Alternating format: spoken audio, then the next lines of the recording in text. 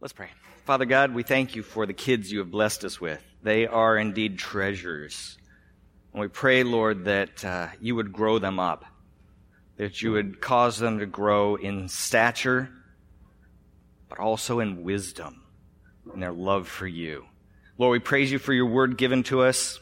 Pray, Lord, that we would grow in wisdom, that we would grow in our walk with you, together as a family, in Jesus' name. Amen. So what was on your mind as you came into the sanctuary this morning? Was your mind focused on worshiping the Lord your God with all your heart and learning from his word, applying it to your life, that as you go from this place, you would be able to live it out? That sounds nice, doesn't it? In all reality, as we gather on a Sunday, let's face it, my corns hurt and I have a headache, and if I can just get through this song and sit down. But wait, are we going to sing that song? I don't even know that song. What's going on with those lights? There's two that are different up here, by the way, right? There are thousands of life situations, cultural ideals, familial expectations, activities at work, school, personal issues that are vying for our attention on a daily, hourly, minute-by-minute basis, aren't there? There's children's sports, there's music lessons and homework, there's parents to care for and grandkids to babysit, there's phone calls, emails, Facebook, Instaphone. The interweb is full of things that grab our attention, from politics to kittens to national disasters. Then there are the environmental influences that we go through. We don't even realize our attention's being grabbed by, what perfume is that person wearing? Or things we see, or sound, smells, sights, touches, people sitting too close, people sitting too far, all fighting for our attention. Mixed in with all of this is our very real love for our Savior, our walk with Christ, our desire to see him glorified in our lives. Mixed in with all of this is our desire for some downtime, our need for some rest, our desire to catch a break once in a while. And here is where we find the disciples this morning. They spent 3 years with Jesus, ministering by his side. And in just the last couple months of their lives, they felt the loss, the fear, the depression of watching their Lord die on a cross. Hiding from the authorities because they just might be next. They were living in fear. And then they knew the exhilaration of his resurrection, the knowledge that he was alive. It's been a roller coaster for them, hasn't it? Surely it's time for a break. Let's go ahead and flip open to Acts chapter 1. We're going to start at verse 6. If you would stand with me for the reading of God's word. Acts chapter 1, starting in verse 6. So when they had come together, they asked him, "Lord, will you at this time restore the kingdom to Israel?" He said to them, "It is not for you to know the times or seasons that the Father has fixed by his own authority. But you will receive power when the Holy Spirit has come upon you, and you will be my witnesses in Jerusalem and in all Judea and Samaria and to the ends of the earth." And when he had said these things, as they were looking on, he was lifted up, and a cloud took him out of their sight. While they were gazing into heaven, as he went, behold, 2 men stood by them in white robes and said, "Men of Galilee, why do you stand looking into heaven?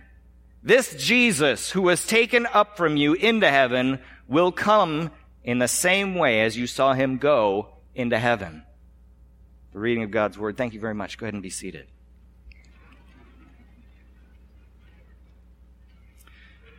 The disciples had just finished that 40-day crash course on the kingdom of God, spending those days with Jesus, learning about the kingdom of God, that gospel message. And you would think that at this point, they just might be on the same page as he is, right? And what's the first thing they say to him? They come together, verse 6, and they ask him, Lord, would you at this time restore the kingdom to Israel? Are we finally done? Are we there yet?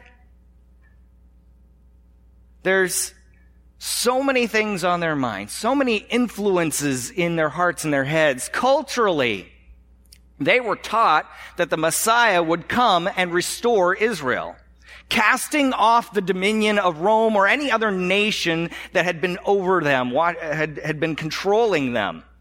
This is what the nation had prayed for the last 600 years, ever since the diaspora into Babylon, ever since they were taken away from their nation 600 years earlier. It's ingrained into their hearts and minds as a culture. They were dealing with what they had been told by Jesus himself as his disciples in Luke chapter 22. Jesus said to them, before his suffering on the cross, he said to them, you are those who have stayed with me in my trials, and I assign to you, as my Father assigned to me, a kingdom, that you may eat and drink at my table in my kingdom, and sit on thrones judging the 12 tribes of Israel. That's what they were told by Jesus himself. And then on top of that, they're dealing with just their own desires. Who doesn't want to have a place next to the King of Kings in his kingdom, right? You have the sons of thunder. Their mother came to Jesus and said, would you let one of my sons sit on your right and one of them sit on your left? And especially after all they had gone through with Jesus, can we catch a break? Can we get a little downtime now? And perhaps over those 40 days as Jesus was teaching them, they were distracted by hunger. The sun was in their eyes. The color of the carpet. Maybe it was the style of the music that bothered them. We're an easily distracted people, aren't we? Have you ever been praying for somebody and find yourself thinking about lunch or something else? Or as you read God's word, I'll admit it happens to me all the time. You read a chapter and then you sit there and you go, what did I just read? And then you have to go back and read it again, really paying attention this time. As engaging as I am, is your attention constantly focused on what I am saying? Don't have to laugh that hard. In our walk with Christ, is our will constantly in subjection to his will? Is our focus continuously on what Jesus wants from us? Or do we ever find ourselves praying to him that our will be done and find ourselves asking him to make it so?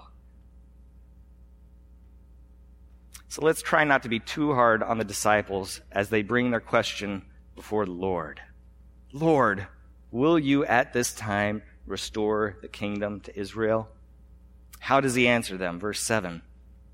He said to them, it is not for you to know the times or seasons that the Father has fixed by his own authority.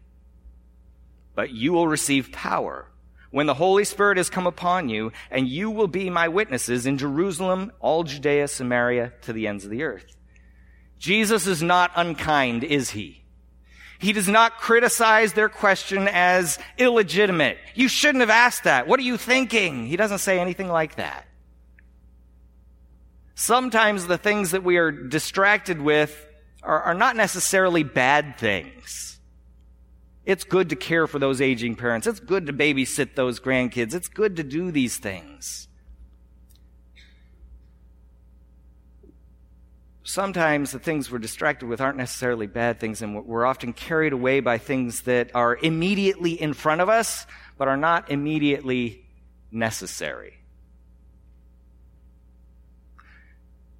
It just isn't what God has in store for us right now.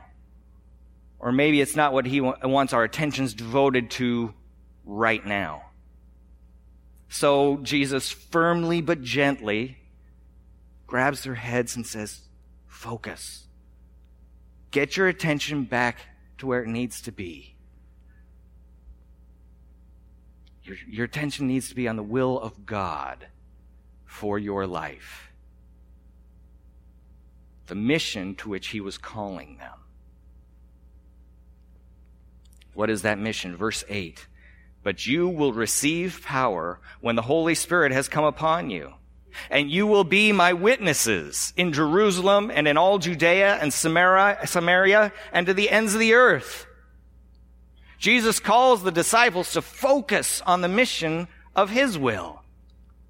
He had something for them to do, and it had two parts. First, to be empowered by the Holy Spirit. And then to go from there to be witnesses to the ends of the earth of his kingdom, of his gospel message. The kingdom would not be reestablished for Israel and would not be restored until they were empowered by his Spirit and they witnessed to the person and works of Jesus Christ to the ends of the earth. So I started thinking, what exactly qualified these guys for this? What qualified the disciples for this task that they had been given? They were his disciples. They walked with him for 3 years. They listened to his teachings and they followed his teachings. They knew who Jesus is. Thomas had declared, "My Lord and my God," right? When he felt the nail prints in his hands, put his hand in his side. Peter earlier confessed, "You are the Christ, the Messiah." They could attest to his works and his words. To put it in other words, they had a personal testimony as to what Jesus did in their lives and at the cross for them. And lastly, they would be indwelt by the Holy Spirit, God's own Spirit living inside of them. And I'm not sure what else they had. That's about it. They were not educated. If you look in chapter 4 of Acts, there's a couple of guys standing before the Sanhedrin. And the Sanhedrin, the guys in the Sanhedrin, the ruling religious leaders of Israel, they looked at these guys and they said, they perceived, I believe is the word there, perceived that these guys were uneducated. They were uneducated. They were not educated. They didn't have a great education. They were a tax collector and some fishermen and maybe a few other things, right? They were not influential in any worldly sense. There were no governors, there were no statesmen, there were no religious leaders among the 11 of them. All right, go to verse 9 with me. And when he had said these things, he had given them their mission. As they were looking on, he was lifted up, and a cloud took him out of their sight. And while they were gazing into heaven, as he went, behold, 2 men stood by them in white robes and said, "Men of Galilee, why do you stand looking into heaven? This Jesus who was taken up from you into heaven will come in the same way as you saw him go into heaven." Did you see it? Did you see the gap that is there? See, at this point, Jesus ascends into heaven. He goes up, they watch him go. And then some time is going to pass. And at some point, the angels declare to them and say, Jesus is going to return. Jesus is going to come back in the same way as you saw him go. And in between these 2 points, there's a passage of an amount of time. He was lifted up, he ascended, and he would return in the same way. And in between there's a gap. In between there, the disciples were called to do what? Receive power when the Holy Spirit has come upon you. Be witnesses in Jerusalem, Judea, Samaria, ends of the earth. Jesus ascended. Has he returned yet? Has he come back in the same way as they saw him go? If he hasn't returned, then don't the disciples still have a job to do? But the disciples are all, correct me if I'm wrong, but they're all dead and gone, yeah? But Jesus hasn't returned yet. There's a gap here, isn't there? There are still unreached people groups in the world. According to information on the Joshua Project, Dr. I went through this on a Wednesday night devotional with us. There are 16,862 people groups in the world. That means they share a language and a culture. Amongst those people groups, there are unreached people groups. 6,996 of them are unreached. That means they don't have an indigenous evangelical Christian ministry. They don't have a church in their culture run by their own people who can reach their people. There's very likely not even a missionary nearby. That's 3.15 billion unreached people. What is God to do? Did he leave the mission unfinished? With the disciples gone, did he just say, oh well, that didn't work out? Let me ask you a few questions. Are you a follower of Jesus Christ? Are you his disciple? Do you follow his teachings, read his word? Do you know who Jesus is? That he is the Christ, our Lord and our God, our Savior. Can you attest to his word and his works? Do you understand that God took on flesh, 100% God, 100% man, that he might be a sacrifice in our place at the cross for our sins? Do you have a personal testimony as to what Jesus Christ has done in your life? Do you have God's Spirit living within you? Are you empowered by his Spirit? Have you accepted Jesus Christ as your Lord and Savior? Are you, as we talked about last week, convinced, confident, convicted, and complete? If you've answered yes to all of these questions, then you have all of the same qualifications as the disciples before you. We are to fill the gap. We are to fill the gap. The world won't do it.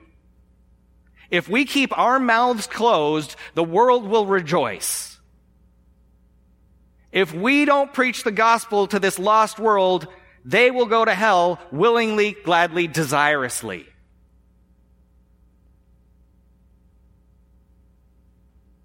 They aren't going to preach the gospel to each other. If we don't do it, who will? There are still people who need Jesus all around us here in Alden or whatever borough, whatever city, whatever place you might live in.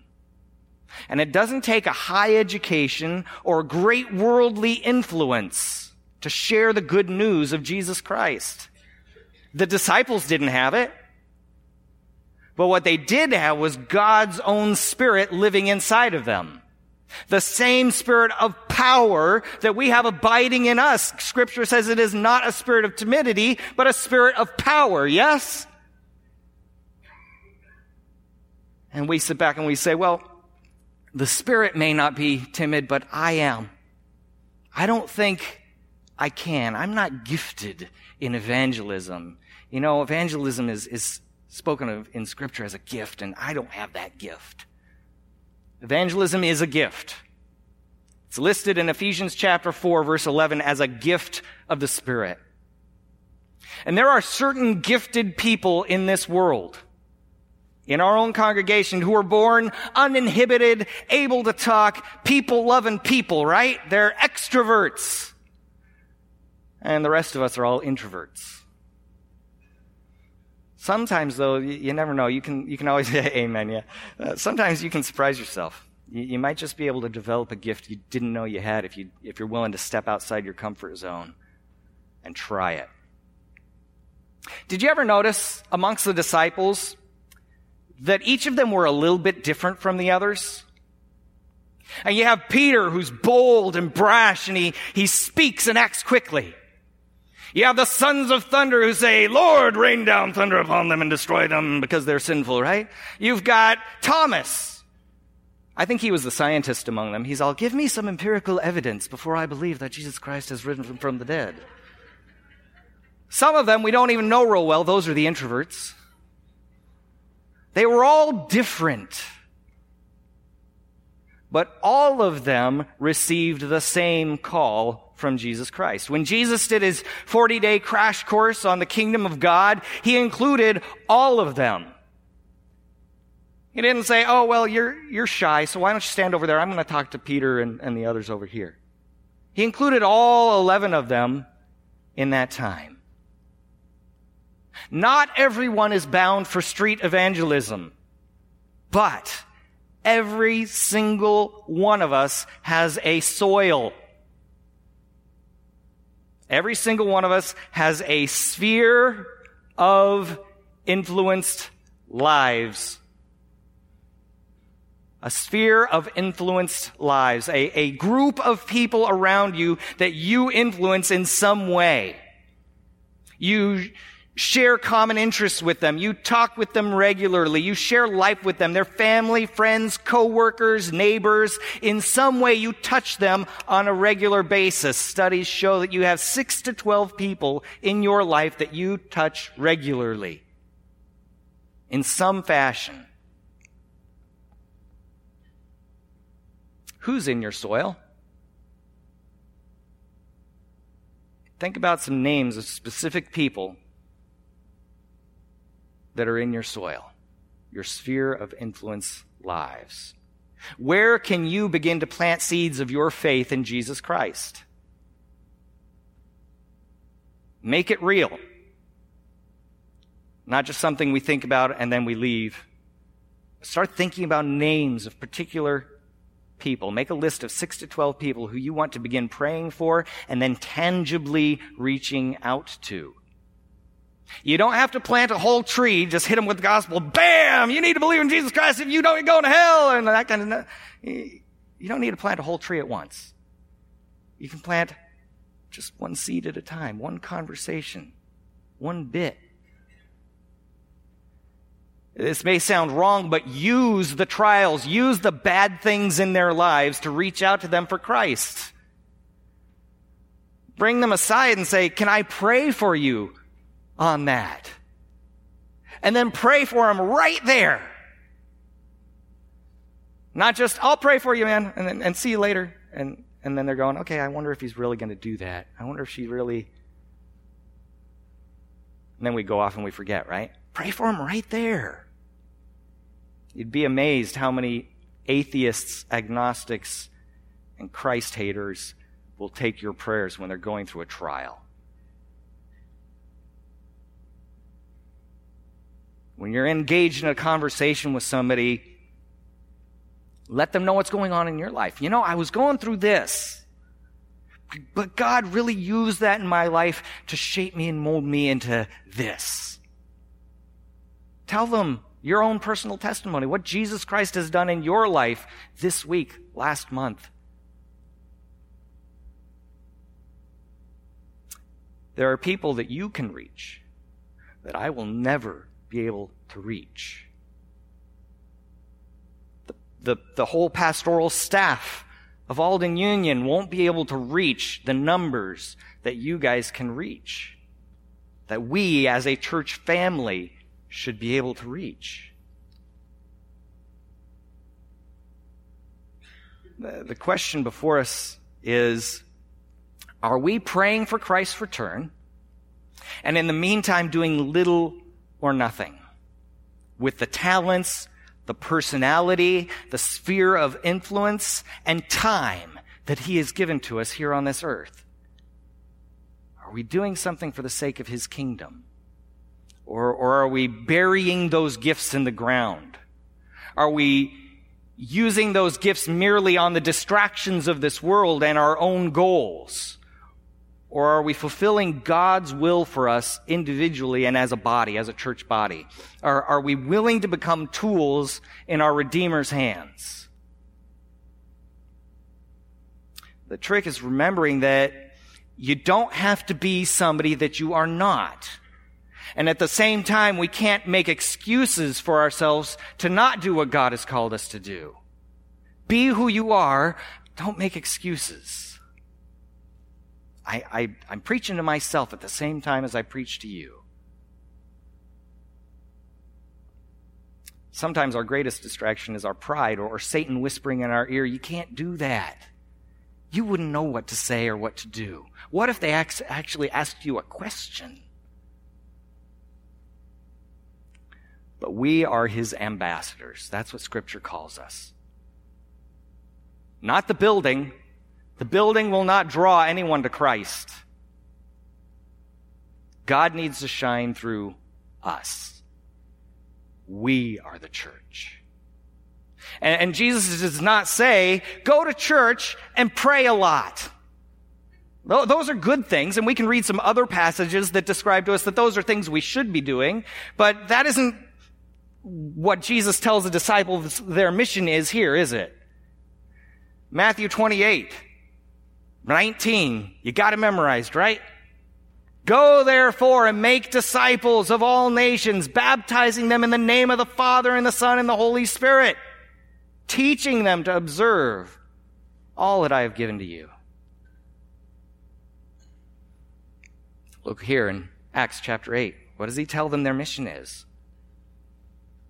He says, you will be my witnesses in Alden and in all Pennsylvania and the United States and to the ends of the earth. We are called to fill the gap, to keep our lives focused on the mission of his will and not distracted by the things of this world, the things around us. We are called to share the gospel, to plant the seeds of Christ in the soil that he has given us each as individuals. Do you have your list yet? Have you begun jotting down those names? If not, when you go home and you have your devotional time, you spend time praying to God, pray that he would bring those names to your mind, that he'd bring those people to your heart, that you would have the opportunities to plant gospel seeds into their lives. Let's pray. Father God, we praise you for the conviction of your word. Lord, we pray that this call that you've given to us to fill the gap, to share your gospel, to be ambassadors for Christ and influence in this fallen world, that would be a conviction of our hearts beyond the time that we sit here and we gather as a family and we worship together, but that'd be a conviction of our hearts as we go out into this world. Help us, Lord, to find those ways to introduce Christ into conversation. Help us, Lord, to invite people to come here. As simple as that. Remind us of these things as we talk to people. Please, Lord, by your Holy Spirit, fill us up that we would be tools in your hands. And we pray this all in Jesus Christ's name. Amen.